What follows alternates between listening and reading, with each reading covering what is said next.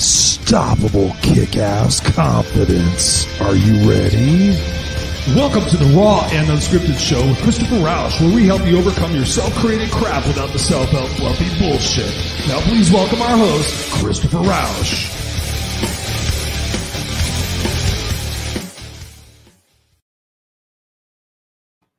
That never gets old. Honestly, that never gets old.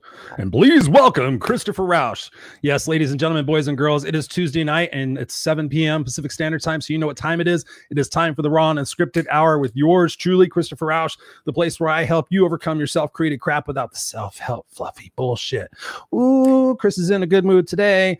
Chris has been impacting people all day long, fired up, got shit accomplished. Oh my God, talk about being accomplished. I got 2 faucets put in. I got the little valves underneath the thing switched out and got the right ones and got it all connected. And then it kind of leaked and then it didn't leak. And then mysteriously I got the other one in and now I have 2 beautiful faucets and I replaced the shower nozzle and I replaced the sprinkler siphon. And guess what? I don't like doing any of that shit anymore. But I feel accomplished because that's what kick-ass is all about. That's what being unstoppable is all about, is getting out there and get your fingers dirty, doing things with your hands, feeling a sense of accomplishment. That's what this is all about. So ladies and gentlemen, boys and girls, fasten your seatbelts because tonight we're going to be talking about one of my favorite subjects in the world to talk about. Something that I exited from about 1 year and 6 months ago, actually probably by now, which was my corporate job.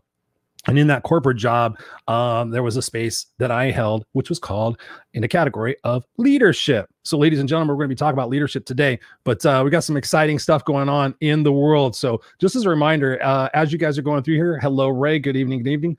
Whether you're watching this live or on the replay, please, as always, engage with us with your comments and your questions. If we don't catch you on the replay, we will catch you in the comments and be able to answer your questions and be able to provide any information that you might need to answer those questions. So we appreciate you guys being here. As always, you guys are our Misfit Nation, or Misfits for Life of the Kick-Ass Nation. I got to be careful. My buddy Jason Cisneros, who I met recently on Clubhouse, he has the Misfit Nation. So I have the Misfits for Life of the Kick-Ass Nation. He has the Misfit Nation. So we're just going to combine them and just have world domination of kick-ass people. So that's what it's all about. So without any other hesitation, I'm going to bring on our guest tonight. We've recently just been connected through the power of said Clubhouse. I was on there pontificating or saying something, and actually something smart, I guess, came out of my mouth. And my guest tonight reached out and says, hey, we got to collaborate. We got to talk about how our styles are very unique, because you're this kick-ass person and I'm this badass person, and you're a male in this situation. I'm a female in this situation. So we have all this different dynamics that we could bring and all this excitement to the conversation about leadership. So ladies and gentlemen, without any further ado, please welcome to the Raw and Unscripted Show, Michelle Rains. Michelle, how are you doing this evening, darling? Hoorah, what an introduction. I'm doing awesome. Great to be here, Chris, and finally to get kick-ass and badass hooked up. Yeah. Ooh, just imagine that. I got to be careful about this. So just imagine that, baby. Yeah.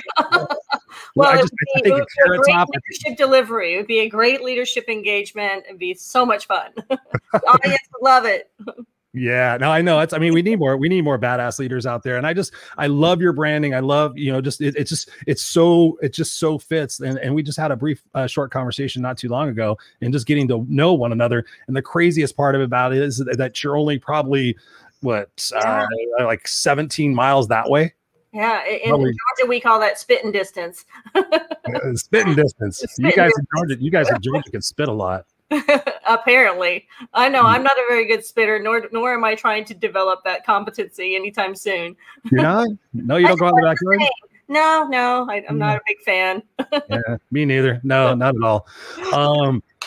So I want to get right into this and just say thank you so much for spending your time with me tonight. The topic of leadership, especially with what's going on in the world today, is so keen in my observation. I read a lot of articles about this because having been in that leadership space, as we talked about before, for so long in the corporate space, and we know what kind of situations were happening pre-COVID, I'd be really interested to dive off the deep end and get your perspective on what leaders are going to have to assimilate today in order to be more effective as people are returning to work in a post-COVID situation or an ongoing COVID situation, where you might have some people who are full-on germaphobes and you may have some people who just don't give a fuck. Talk to us about that leadership style and what some people might need to take away from this conversation regarding that. Well, if I could sum it up in one word, I would say agile. You have to be agile. So you need to be flexible. You need to listen really well. You know, fortunately, we've been genetically perfectly designed with 2 ears and 1 mouth. Unfortunately, we tend to overuse the mouth and not enough ears. So I would say lean in and listen and spend time really understanding your people and try and, you know, meet them where they are, if you will. And again, I would really invite, I don't know, if I roll back the clock to, I want to say March or April, I'm sure my months are off, but I did a very quick, I called it a anticipation video, you know, like Wimpy used to be, I'll pay you Tuesday for a hamburger today, right? Right. Kind of anticipating what was to come post-COVID. And this was, you know, a predictor early on that the initial onslaught of COVID would have everybody kind of paralyzed and feeling rather uncomfortable trying to figure out, how do I do, you know, the qualitative and quantitative workload in a remote setting and be productive in spite of with all the distractions and everything else that's going on. And then I anticipated that very shortly thereafter, you know, give it 90 days, you know, I didn't know how long this thing would be going on, but there would also be that tipping point where suddenly it's like, I'll do anything to continue to work remotely. They've re-engaged with the outdoors because gyms were closed. They've re-engaged with their families. They have, you know, they're cooking now and they're taking at-home lessons. And there's just this sense of community. And even though there's social distancing, there's this sense of place now and kind of growing some new roots. So I think as we start to see people return to work, I really am excited about so many of the organizations that I've worked with that are going to remain very flexible and open to kind of allowing the employees, the metrics to change. We're going to measure success on a qualitative and quantitative basis, not so much on a attendance basis, you physically in the office from X time to, you know, Y. And so I think that's really exciting. And I think it opens up a lot of different possibilities. And I know that I'm not the first one to say this, but I love the idea that, you know, you can hire somebody in, you know, say Chicago, and they're going to work remotely and you're based in California. So now my pool of candidates just became endless. And that's really exciting for companies because we can really tap into talent anywhere. And then the qualitative aspect of life, the quality of the journey, which is so important, you know, the dash, the good old dash. You know, when you talk about particularly the up and coming, the current generation that's getting into the workforce and those that are already young and in the workforce, you know, they're looking for purpose. And so what a great thing to allow them to be remote workers. They'll work a lot harder. It's going to stretch us. You know, I'm a baby boomer, so it's definitely stretching the boomers to think outside the box and get creative. And how do we manage our FTE, our full-time equivalent on a 40-hour work week? Maybe we split that up between 2 or 3 people. And so it's about thinking outside the box, getting out of our way and being open to a different possibility to support workers in returning at peak state and then helping them maintain that. Such a great answer. Thank you so much for that. There was a couple of different places to dive off of that. One of the things I want to talk about is that generational difference in the workplace. That was something I used to actually speak a lot on. So we'll table that for a second. But the other thing that I was thinking about when you were talking, Michelle, was the fact that not only do we have the COVID situation of going back, we have the political unrest, you know, we have all those different things happening, and people are going to be going back to the workplace with their proverbial mask going, oh, hey, what's up, Glenda? I know you're a Trump supporter. Oh, what's up, Joe? I know you're a Biden supporter. Okay, how do I navigate this? And oh, what does my boss think? And the whole thing with what's going on in comedy and everything, and the cancel culture of saying something. And I know for me personally, I'm so thankful I'm not in that environment anymore, because I would say things to be funny. I would say things because I was friends with somebody. And especially this day and age, I would be scared of like what I'm going to say because it might be taken the wrong way. Talk to us about that aspect of what people are going to be dealing with as they return back into the physical sense. Yeah, that's a tough one. You know, I call it the tippy toe culture and artificial harmony. And that's, you know, and that's kind of where we're at. And it's because this cancel culture thing is scary and it's serious, and in many cases it's not unwarranted for some people, but not for all. We're not one size fits all. And just because, you know, someone who looks like me did something doesn't mean that I'm cut from that cloth. And so I think that, you know, we have to navigate carefully and respectfully and try and support people. But I think it's natural to have that organic apprehension.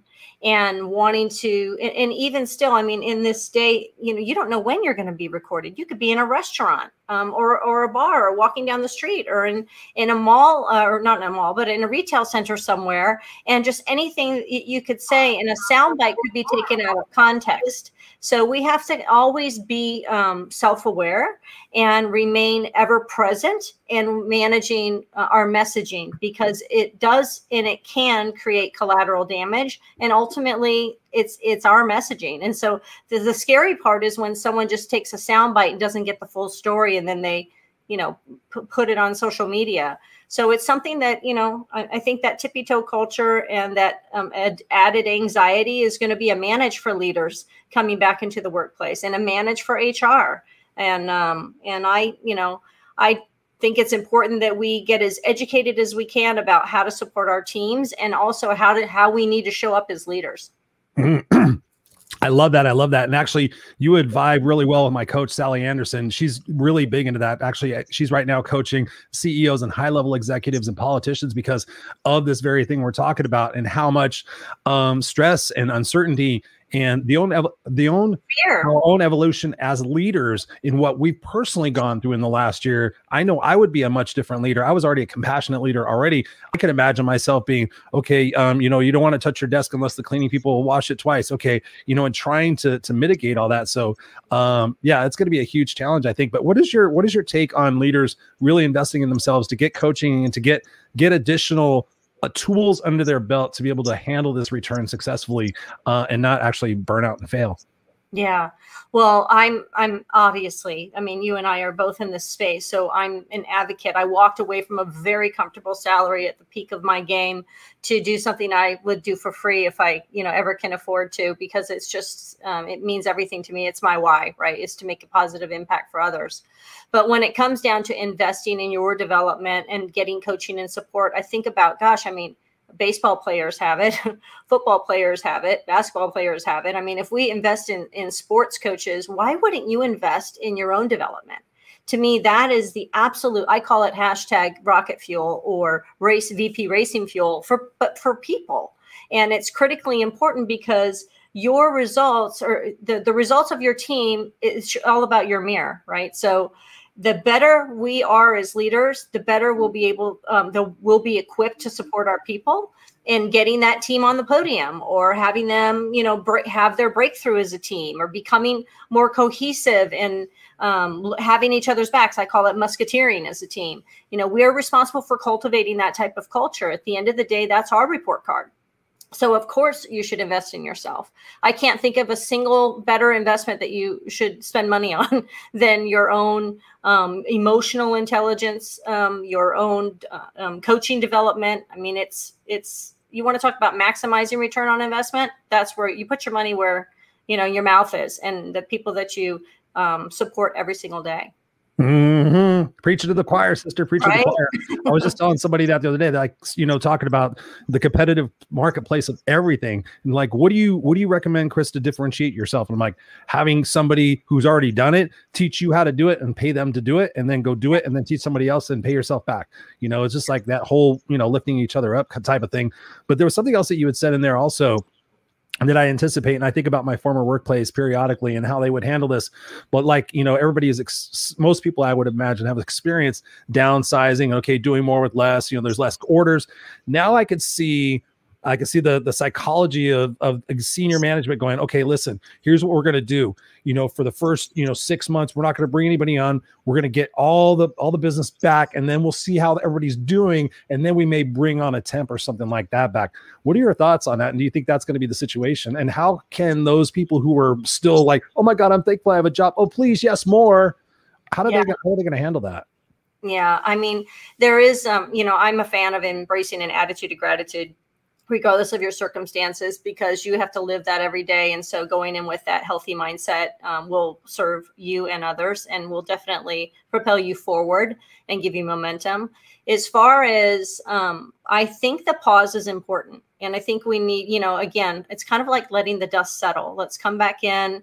It's almost as if, if you're going to do a takeover, or you're hired into a new team, I'll just use this as a metaphor or an example. If you're hired into a new team and you're doing a takeover of that team or that business, I think the smartest thing for any leader or executive team to do is observe, support, listen, invest in yourselves, and make sure that it's almost like a managing risk situation currently, is just getting educated to manage risk so that you're well equipped to support your teams proactively instead of playing professional reactive whack-a-mole, which is exhausting, destructive, and expensive. Say that again. Reactive professional whack-a-mole. It's where you're just, I got to put that fire out. I got to put that fire out. It's like crisis management, the way that it shouldn't be done. And I wanted to follow up on a point that you made earlier, is that, when it comes to coaching and developing and investing in yourself, I think it's I'd mentioned earlier, it's the best return on investment that someone can make. And I think it's the greatest compliment an organization can give an employee at any level to say, I'm going to invest in you. I'm going to hire you a coach, or I'm going to bring in training, because intellectual property is transportable. It stays with you forever, and it helps you impact other people's lives. And so that's a massive multiplier, and something that I believe I would really encourage individuals to embrace it with gratitude and be excited about it and be appreciative, because a lot of organizations out there, they don't invest in their teams. And so if your organization is investing in bringing training, my invitation to you is, don't go into the training with the mindset of, oh, here we go again, another training, because they're investing in your intellectual property. Now it's up to you to figure out how can you, harvest that in a way that serves you, your teams, and your career for the long run. Yes, I love that. I want to take a moment here just to pause to say hello. What's up, Misfits for Life? We have Ray in the house. Ray, what's going on? Good to see you. Robert Broker's in the house. Ray says, welcome, Michelle. Yeah, I'm trying to. Jacqueline's in the house. She says, I always like quality over quantity. Monica's in the house. What's up, Monica? Good to see you. She says the quality of the journey. We got a few highs here. Robert says here, he goes, it certainly has and can lead to one of the ongoing work in progress, avoiding distraction when I need to get a few things done. Yeah. Absolutely. Let's see, we got self-deprecating humor. Colleen's in the house. She says, what's up, rock stars? Good to see you, Colleen. Thank you for being here and spending your time with us. Yeah. Colleen's a fellow rock star. Hey, by the way, Colleen, I don't know if you saw that, but I'm going to do 75 hard again. I can't remember if you saw that. Priscilla. So I'm going to do that. I'm starting a group June 1st. Well, actually, the group is now open, but I'm already doing that. So by the way, Misfits for Life, if you guys want to do 75 hard with me starting June 1st, here's a plug for that. I'm not charging anything. It's a private closed group, and I'm going to be in there every single day, just inspiring all of us, because I really don't want to do it, but I know I need to do it. And apparently when I opened my mouth and said I was going to do it and I would inspire people, a bunch of people said, okay, I want to do it too. And I went, damn, now I got to do it. Now you've got that nice accountability. don't you just love that? I do. One thing I want to talk about is, the thing I was thinking about, if I return to the workplace now, I know I'm much more confident being me than I've ever been. And I would not want to trade or sacrifice that going back to the workplace. But yet I know when I was there, it was so fastly becoming, we don't want your opinion, Chris. We just want your output. And here, by the way, we want 20% more of it. So talk to us about that. Talk to us about, should we really start standing up to senior management? Do they want us to stand up to senior management? I've had a few situations where I did and it paid off. But talk to us about this whole protectionist society, because I feel like people are just going to go back and there's going to be eggshells, potato chips, peanut and Legos. It's going to be fucking Legos, like Legos that go through your shoes. Here it's 6 feet, or I don't know. But just talk to us about at least standing up to senior management and owning your space. I look at it as, in my book, From Bad to Badass Leader, one of my lessons is don't be a kiss ass. And so in my advice, which is don't be a kiss ass, it isn't, don't be an ass. I definitely don't want you to be an ass, but I think there's an art to knowing how to communicate up the channel, across the channel to your peers, and certainly to your teams. And so it's really finding the right voice. And it starts with knowing your audience. I don't care what level they're on. If you're talking to C-suiters, or you're talking to peers, or even if you're talking to peers external to your organization, it's our responsibility. The onus is on us to understand and know our audience, and knowing how to frame it in a way that it's meaningful for them. So here's an example. If I'm going to pitch an idea or have a third alternative, as Stephen Covey would say in his book, The Eighth Habit, the third alternative might be, maybe it's not your way, it's my way, and it's not my way, but there's a third alternative in there. If we put it together and blend it, and maybe even get some other people to weigh in on it, we can come up with a better idea. And so knowing how to say it, knowing what the priorities of your direct supervisors are, and then knowing how to frame it in a way that brings value for them. So I love the acronym WIFM. So what's in it for me? And I think that, like, with it, what's in it for them? So if so, why should I listen to you, Chris, pitch your idea to me? What's in it for me? And so if we can get smarter at how to communicate, so we don't have to be a kiss ass, but we do have to be responsible for our communication and informed of how to communicate in a way so we can leverage influence. Ooh, leverage influence. That sounds a little painful on some people's toes. I know that I used to work for somebody who did not like any influence whatsoever. He had to always command court, and that's one of the reasons why I'm not there anymore. So, yeah, that is definitely the challenge. That was a good exit for you then. Oh yes, karma. No, it's all good. Actually, it was perfect. It was perfect timing, but that's a whole other subject. Another area I want to get into is when I think back and I was thinking about this conversation about leadership, I know the first time that I went into leadership and I told my boss, hey, listen, I really want to become a supervisor. At the time, I was a inventory planning analyst or something like that. Didn't have any people responsibility, but I worked with everybody in the team. And I went into my boss's office for my review and I said, I want to be a supervisor. She's like, yeah, okay, sure, Chris, sure. Okay. And I said, no, I'm dead serious. I really want to do this. I said, I'm going to school right now. I'm going to college. And she goes, okay, how about I give you a supervisory review and we'll just see what's up. And I said, okay, sure. No problem. So she does my review as instead of a line staff, basically. So she wants to do a supervisor review. So she goes out and talks to the team, schedules the interview, schedules the review. And I go in there, I can still picture, and I walk in there thinking like, oh yes, I got this. I'm going to get a promotion. I've already got this money spent. It's all good. The guys dig me. This is going to make sense. Blah, blah, blah, blah. Sat down and my boss says, well, Chris, and I'm sitting there just cocky, all like, yeah. What? You're going to tell me all these good things? She goes, well, Chris, you said you wanted a supervisory responsibility. So I went out there and I talked to the team, in the capacity of how they see you as a leader and how they see you as somebody who collaborates and listens and, all that good stuff that we need somebody to do and inspires them to do more. And I thought, oh, okay, I've got this too. I'm always helping this guy. I'm always helping this guy. I'm always helping this guy. I got this. They probably said, oh my God, Chris helps us so much and it's no big deal. And she goes, Chris, unfortunately, she goes, you don't have the trust of the guys.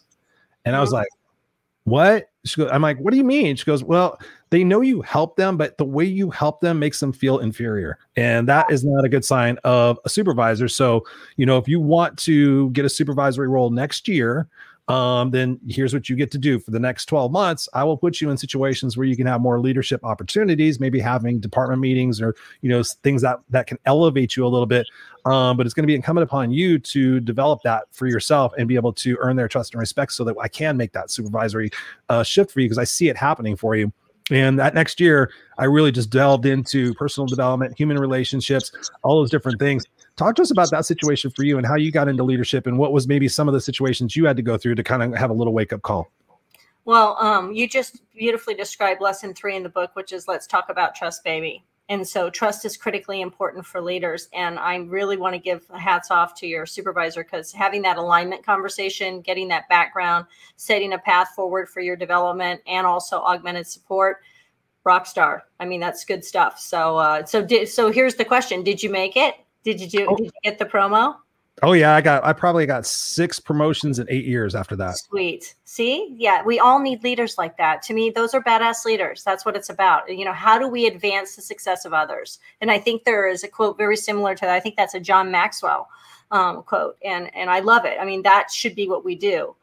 So to answer your question, would you mind reframing that? It was about, or rephrasing that. So it's about trust. And about my story. Oh, here. Right. So yeah, basically I got in there. She kicked my ass.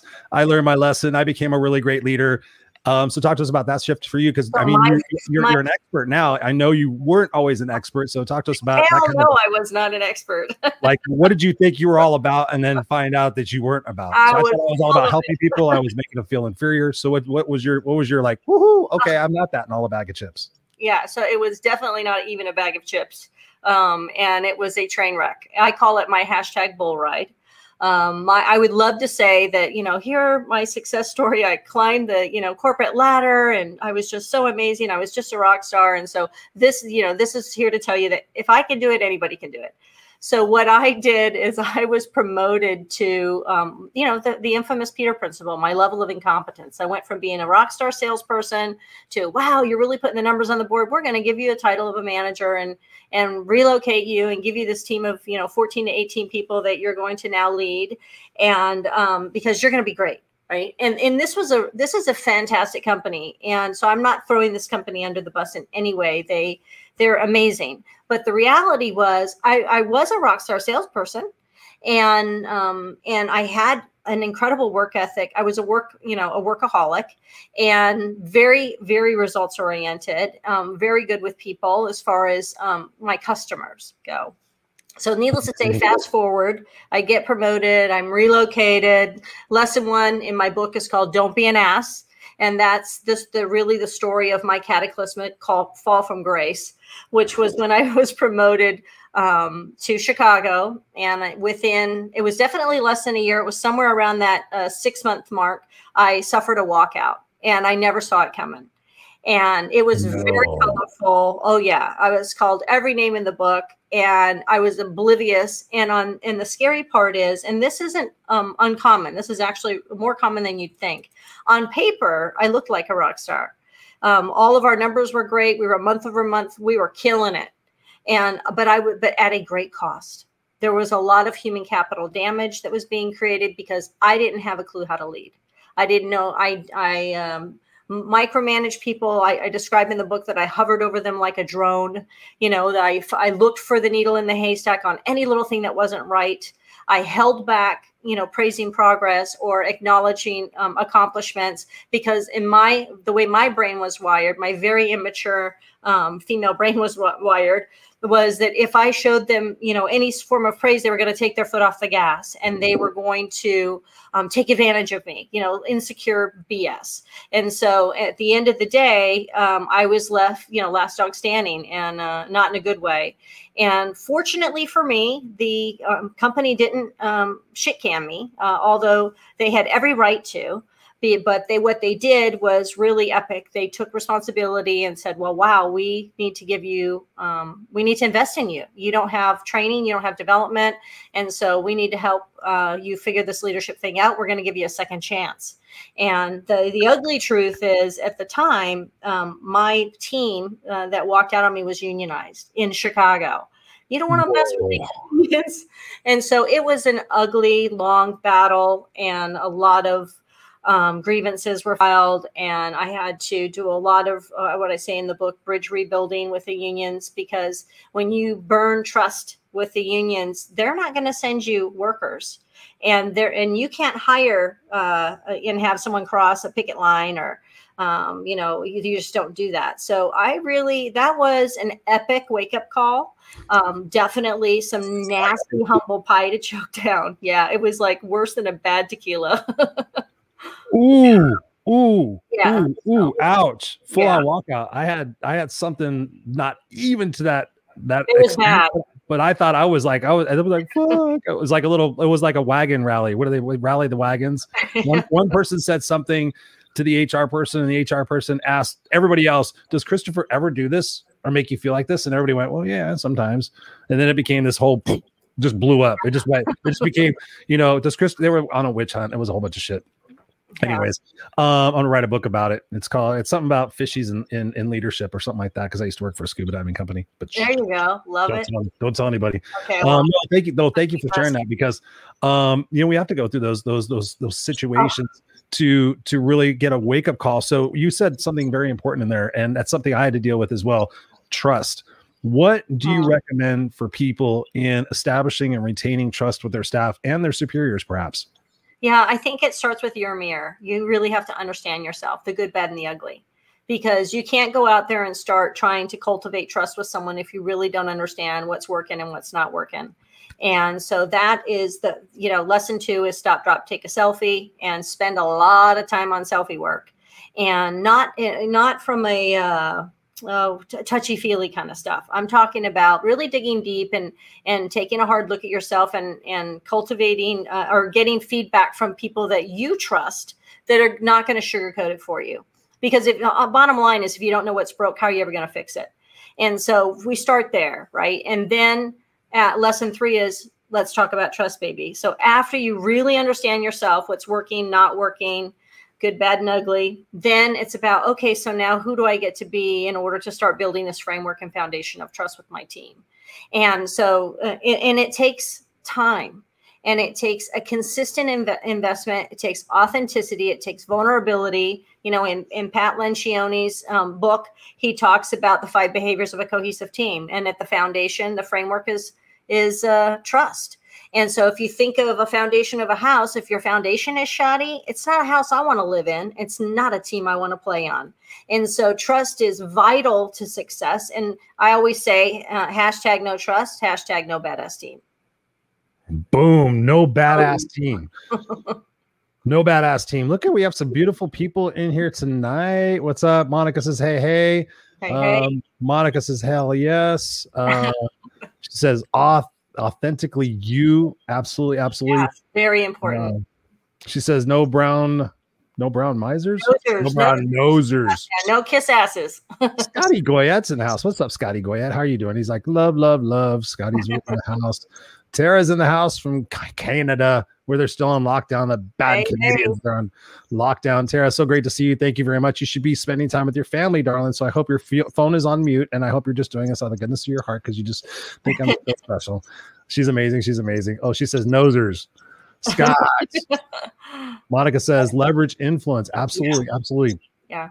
And then people say hi to each other because they're just amazing. We're just a big family. Thomas is in the house. Speaking of family, Fritz brother, he says great inspirational talk. Thanks, guys. Oh, thanks, Thomas.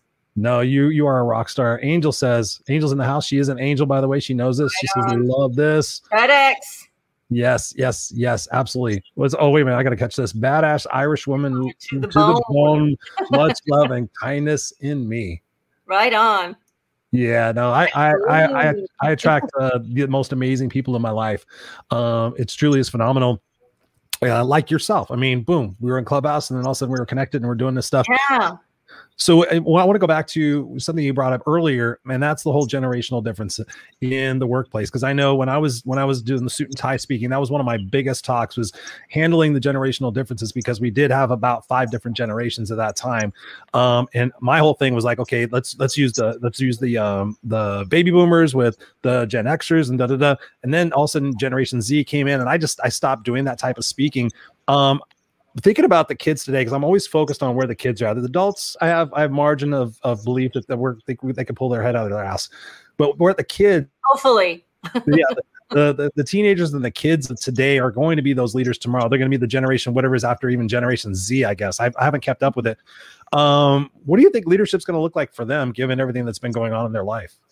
You know, I'm fortunate because I live with, I have a 19-year-old stepson. He's my son's son, right? But he's my stepson. I have two 21-year-old son and a daughter. And so living it and seeing how they approach work, seeing how they approach life, seeing what, how they're engaging in social media. And, our daughter is like, hell-bent on saving the world one weed at a time. I mean, she's up literally spending 12 weeks of her summer up a year before last up in Montana doing weed abatement in the forest. And she had to take a 3-day hike on mule and on foot just to get to her camp with no running or well water and no electricity, no cell service for 12 weeks, and that just wants to make a difference. She's literally out killing weeds and learning how to fight forest fires. And she's all of 5 feet tall and 95 pounds, right? And so, and now she's firewalked. Yeah, now she's firewalked at the Grand Canyon, and she's there until October. And that's what she does. And again, no cell service, off the grid, but wants to make a difference. We have to look at that. That's this new generation that really purpose matters. We have to get this and stop resisting it. I really think, I'm inspired by the young generation. I'm inspired, we always say that's the, everybody gets an award. Well, I think I mean, there are aspects of it that are imperfect, yes, but I look at it as a boomer. Again, I'm on the cusp. I'm right there, born 1964, right? So, I get it. And I hear from owners all the time. I work with all different size businesses all throughout the country and also in Toronto, shout out to Canada. And I hear the almost the anger and frustration with, these damn employees that want this, that, and the other, this new generation, they're so frustrated. Look, guys, we have to find a way to embrace the change and figure out how to leverage it in a way that's good for business, but good for our customers, can allow us to scale our businesses and get smarter. We are better together. And I think that they're actually going to be the generation that enables us to live longer and live better quality lives if we can tap into some of what they're doing. They're enjoying the journey in the journey. Like my generation, I have so many classmates and even family members that, I'm going to work until this, certain date. And then I'm going to, retire and I'm going to do what I've always wanted to do. Well, guess what? Cancer shows up or a horrific accident shows up and that never gets manifested. The thing about, my kids is that they're enjoying the journey while they're living it. They're working hard and they're willing to trade off. Like, I'll work really hard. You give me agility, I'll bust my ass for you. But I also want to go kill weeds on the weekend up in, wherever, or I want to go feed families. And I want to know that your organization cares about our, the footprint and has purpose and not just lip service. We have to walk the talk. And I think it's, it's an invitation for us to get out of our own way, break the patterns of the past and evolve. And I think it's an iterative process. And those who embrace it are going to really enjoy and reap the benefits of it and maybe have a better quality of life and a lot more fun in the journey and a lot greater profits. And you'll attract, when we get this right, you end up attracting talent because people talk.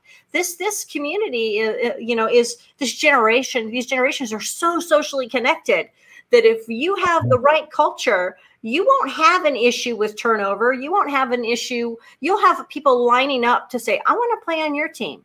I want to wear your brand, and so, that is something that we have to look at. If we don't, then we're going to miss out and we're going to continue to buy our bullshit story about how this generation can't handle feedback and they're, blah, blah, blah, blah, blah. I say, forget about that. Just think about how you can really maximize and connect and how it can benefit you, your teams, your organizations, and your customers and your communities. I mean, we're all going to feel better when we put our heads on the pillow at night after we've made a difference. Boom. Mic drop. Mic drop. There's a mic drop. Boom. Oh, I love it. Yep. There's my little mic drop. That's my tattooed microphone on the inside of my right arm in case you guys are listening to this on the podcast. Yes. I mean, there's a podcast that I was on. I was introduced to a guy named JV Crum. And the podcast is The Conscious Millionaire. And I was like, millionaire, what? I don't want to go on some financial bullshit. I don't want to do that. But the conscious millionaire is the person that he talks about, millionaires who have a conscious of what they're doing and putting out in the world. Their organizations have a mission and a purpose of what they're doing out in the world. I know for me personally in the organization I was involved in, we started doing more of that. And you're absolutely right. We gave them so many different community hours. And some departments would go down and feed the homeless together and come back and like, oh my God, dude, we're sitting here bitching about this, that, and the other thing. And they all got to talk about it. So I think that's massively important from not only from a leadership standpoint, but from a company sustainability standpoint. What is your mission? What's your why? What are you about? Who do you attract? I know for a while when I was looking for positions that I started seeing a lot more of that. Like, here's our company conscious. Here's where they're at. I mean, obviously this day and age, like we talked about at the top of the hour, you could be the biggest, greatest company in the world. And all of a sudden you come out with some slogan and all of a sudden they're racist, they're sexist, they're this, they're that. I'm so thankful. I get to open my big mouth and be raw and scripted and not have anybody say any shit towards me. But one question I have for you just popped in my head, so I'm going to go with it. Who do you think are very influential leaders that some of us would know about, and why? As far as let's make it even better. Current state. Let's go one current and maybe one historical of who you think is a good leader and why. Well, I'm attracted to, like the Frisellas of the world, and I'm attracted to a more aggressive message. I was one of the first 50, definitely one of the first 100 people certified by Tony Robbins as a strategic interventionist, which is a pretty aggressive style of coaching, but it aligns well with my natural tendencies and preferences, with my personality. I'm being very fast results oriented. So I like, I know I'll probably get some backlash from this, but I like the innovators, like the Elon Musks of the world, that think outside the box, take risks. If nothing else, if you don't like it, it's still authentic and it's real. I like, Ed Milet. I love Gary Vee. I love Gary Vee because he's what you see is what you get. I want to know where I'm standing. I like, the Real AF, of course. I mean, the 75 Hard. I enjoy sugar-free. And I think that there's a huge lack of sugar-free, and it's created, and it's a touchy time, right? It's even a touchy time for things like even saying the word kick-ass or badass. I mean, because people are afraid of their own shadows right now with cancel culture. But I think that people are starving for it. That's why, Gary has millions of followers. People are going where they can go and get the raw and the unscripted, right? They want the real deal.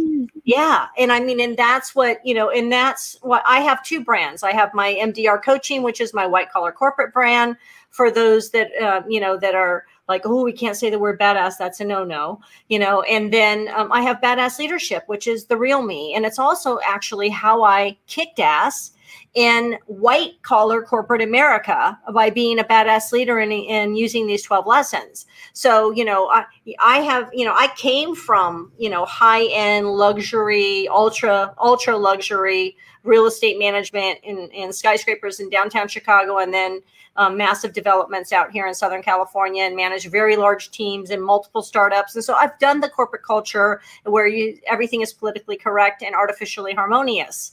But I was a badass leader within that culture. So how do we create our own little world and kick ass and be a badass within a culture that's politically correct, right? Do it respectfully, walk the line, leverage the lessons. Let's be smart, people. I mean, we've got a lot of different resources. We don't have to hide and be artificial. People are looking for authentic, real conversation. Ooh, say that again. No, say that again. They're looking for authentic, real conversation. A real conversation. None of this bullshit. That's one of the reasons why I think my staff like me, because I never did any of that stuff. I never sugarcoated the stuff. I was like always real, always being like, hey guys, this is where we're at. Like, what do you think, Chris? I'm like, we could all potentially lose our jobs, so let's raise the flag. Let's do it. Let's make it happen. All right, let's go. Let's do it. Everybody else is like, oh, we're a little behind in budget. I'm like, fucking bleeding. We got to hurry. Let's go do it. All right, guys, let's go. There's a couple of things I want to get to before we run out of time. But you had said something that was very okay. Well, I'm just going to skip that for right now. So it's obviously you're a female. Congratulations. Talk to us about that. I grew up with a mom who was a single mom. I never knew my dad. My mom was allegedly, she told me this many, many times, she was the first female in Southern California to sue a major manufacturing corporation for not allowing her to wear pants on the manufacturing floor or something like that. So I've grown up with massively strong women in my life who have, been in the corporate space and have owned it, worn the suits. What is your take on where we are at now, especially going back to that cancel culture? What advice would you have for women, strong women in the workplace today? Do you think that equality and that equanimity is improving, here in 2021, or do we still have like a large gap that we need to jump to make it a lot better for women in the workplace? Well, I think it's the year of the woman. The next couple of years, I think that there's a lot of hyper focus right now on women, and I think it's, in many cases, it's about time. But I'm also not an advocate for making exceptions. I think let the best candidate win. And I want to know, I mean, this is me. So if I'm vying for something or going after, be it a proposal or a position, I want to go toe to toe. I don't care if it's a man. I don't care if it's a female. I don't care who it is. I just want to know that on my own accord, that I've earned the opportunity, be it my background, my experience, how I showed up in the interview, what I was willing, to put on the line in order to earn the opportunity for the position. And then in the position, I should get fair pay and fair benefits. And so I want consideration and an opportunity for an at-bat. And I shouldn't be, I don't like I was talking to someone yesterday who's looking at several different companies right now. They're trying to recruit her. And I pulled up their team and I go, okay, so we have, on their executive team, they had 17 leaders, one woman. I was like, okay, you're a woman, you're going to 17 leaders, one woman. Just look at that. And then you have all these other ones where it's pretty well balanced. And I said, now women are looking at that. And we're going, okay, they're saying one thing, but are they really showing up that way? So I think it's a critical time for us. Yes, I want you to be unfiltered, raw, and unscripted. I want you to be the real AF. I want you to be a badass leader and be authentic, but you also need to walk your talk and make sure that it's not, you pull people off on a 2-day offsite and you put together this, badass mission statement, but then you don't, it's lip service, right? Your executive teams don't practice what they preach. And it's, it's just window dressing. So I think it's really important because in today's society, I mean, particularly the younger generation, they're going to call you on the carpet and hold you accountable. You better do what you say you're going to do or keep your mouth shut. So I think it's really important that we align in our behaviors to what we're telling people that we're going to do. We better walk the talk. Walk the talk. I love it. I love it. I love it. Congruency. Yes. Yeah. Good luck with that. Good luck with that. Ooh. I can tell so many stories. No, Chris, bad Chris. Look how see, I told you 46 minutes. It's going to go poof like that. Angel says, yeah, equal pay would be nice. We got to keep fighting for it, guys. That's right. We got to keep standing up. We got to have our voices be heard. Just want to make sure, that's so Robert says, I'm attracted to boss ladies. You're just the dominant women, Robert. Go get you some. Go get you some. You'll be you'll feel better. You'll feel better. Yes. I just going back to see if we had any questions. I'm not even gonna read that one now. But so you have a microphone to the world. It's 2021. We're coming out of COVID and not speaking corporately this time, but speaking to the leader within each of us. What would you tell people to take responsibility for their own happiness, their own self-love, and their own self-care to go out and be the best leader they could possibly be within themselves and within their family? That stop, drop, take a selfie. Yeah, I think it's critically important that you take a selfie, not only in your professional life, but in your personal life, in your relationships with your family, with your children, with your friends, how you're engaged or not engaged with your community. And then how aligned are you to what's your end game look like? And are you on the right track? I will share a brief story of lesson 12, in the book is Love Somebody Like You. And that was really born out of, my own battle that I have. Like, it's lesson 12 for a reason. I had to be authentic and honest that I don't prioritize myself. I prioritize work and family. And then I come in last. Right? So it's in my stack of lessons, lesson 12 is last for me. But I am working on moving it up in the ranks. And I invite people to prioritize that first, because imagine the multiplier when we do. And the story behind lesson 12 really is about losing my former husband to cancer. He was a Chicago police officer, 20-year veteran. We'd been divorced for 11 years, and I was contacted by the family that on his dying wish was to reconnect with me and really apologize. We had a really heartbreaking divorce. And so at the end of the fast forward point to the story is he had accumulated great wealth in his life, from multi-million-dollar apartment buildings to a garage full with 17 custom vehicles and Harley Davidsons and everything imaginable. And he bought property that he planned to build on in one of the Carolinas, and just had this huge dream of how he was going to do all of this when he retired from the force. Well, he died in December 12th of 2012.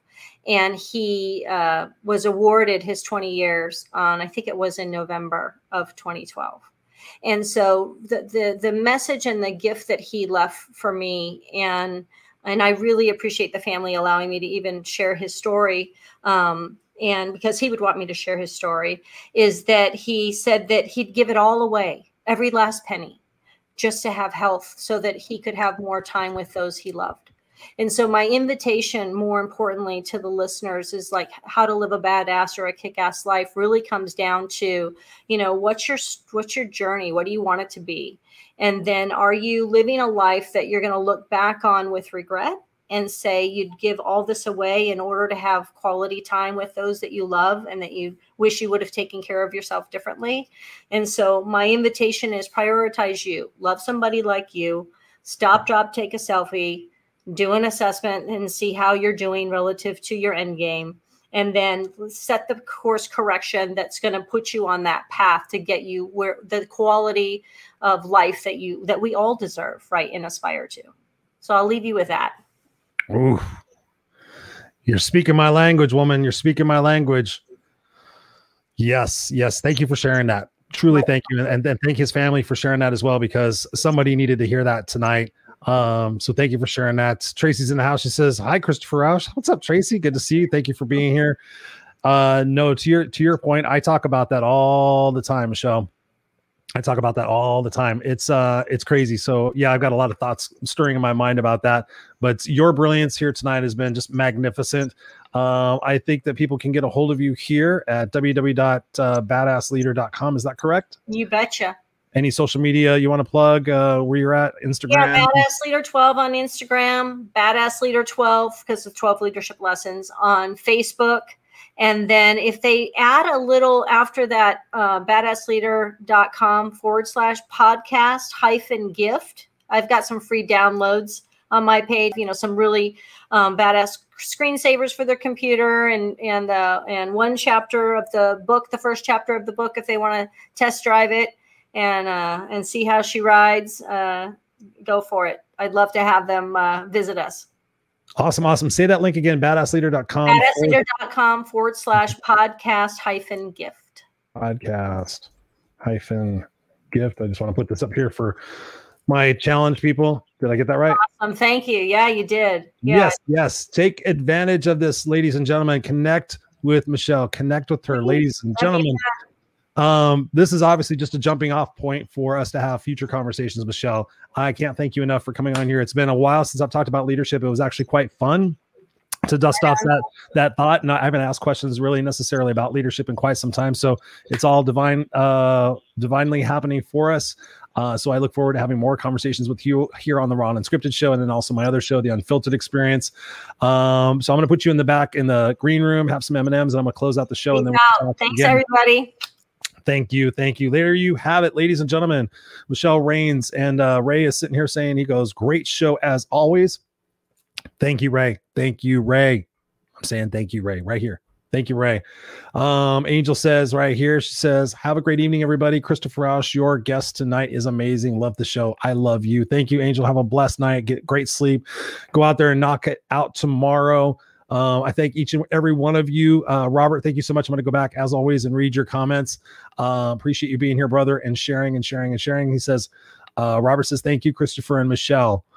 So there we go, McGowan, talking about leadership, talking about really mindset and cultivating our own inner warrior really is what we've been talking about tonight.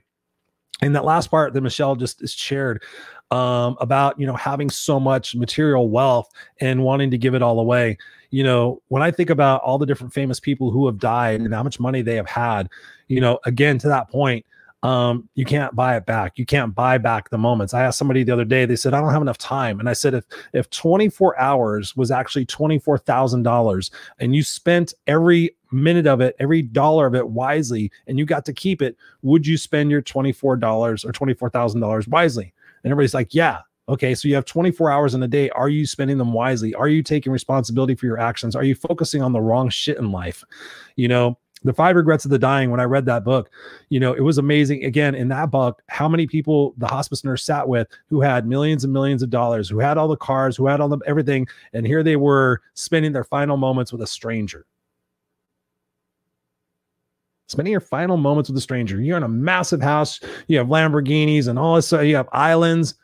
And you're like, it's just you and me, kid. When I'm speaking on stage, I love doing this for people. I'm like, hey, does anybody here have financial issues? And of course, everybody raises their hand. Oh yeah. I'm like, who here would love $1 million cash? $1 million cash, no IRS, no nothing. I'm going to give it to you cash. However, there's a caveat. Everybody's like, what? What caveat? Who wants it? This guy's rich. He's going to give us $1 million. It's like, Oprah, come on. People are looking under their seat. I say, I'll give you $1 million cash. You give me your eyesight. I look around, 600,000 people at least. Hands went whoop. Okay, really? So no, I thought you guys all just said that you could $1 million, and people said they would buy their houses and buy their mama houses and all this other good stuff. Okay, really? Wow. All right, I'm going to give you $500,000. Who could use $500,000? People are raising their hands. They're playing along. They're wondering what I'm going to say. And I'm like, $500,000, you give me your legs. You're paralyzed from the waist down. You can still go drive. You can still play tennis. You can still get around. You have $500,000 to go pay your bills and to go buy neat shit. Do you do it? No, nobody does it. Every once in a while, I get a smart ass. And I'm like, I tell him to go play on the freeway and come back and talk to me if he survived. And then they go play on the freeway and then they come back. No, but seriously, when you wake up, ladies and gentlemen, I really want you to hear this because I think about this myself. When you wake up in the morning and your eyes open and your feet hit the floor, you're 1,000,005 ahead of the game. Gratitude. The secret to success is gratitude, being grateful for all the moments, being grateful for all the learning opportunities that are presented in your life. Don't run away from the things that challenge you. Run toward them because they will make you a smarter person. They'll make you a more resilient person. They'll make you a more congruent person, and they'll make you a much happier person. Because at the end of the day, you're not going to be judged by how much money you had in your account, how much shit you had on the walls, how much stuff was in the garage, or how much money you made, or how many titles you had. You're going to be judged by the impact that you made in the world and the life that you lived or the life you existed in. So that is your choice, ladies and gentlemen. That's what we bring to you here on the Raw and Unscripted show. We bring you some raw truth because we all need to hear it. I need to hear it as well. If this was my last day, would I be spending it doing these things, or would I actually be living life and taking risks and taking chances? You guys got to ask that for yourself. As always, if you guys are interested, we have our group coaching program starting on Monday, June 7th. I probably should have mentioned it before I was doing my wrap up. But anyways, for those of you guys watching on the replay, our group coaching program, you guys know it, Raise Your Vibration. It's been successful. We're on our 4th iteration. Starts on Monday, June 7th. So reach out to me if you would like to be a part of that. We're only taking 12 people because we don't want to mess with anybody else. It's God's honest truth. Like, let's do 18, let's do 20. I'm like, I like doing 12 because that will just be more intimate and more fun. Anyways, guys, thank you for being here on live or on the replay. I love you guys. Stay kick ass, stay unstoppable, and we'll see you next Tuesday night here on the Raw and Unscripted show.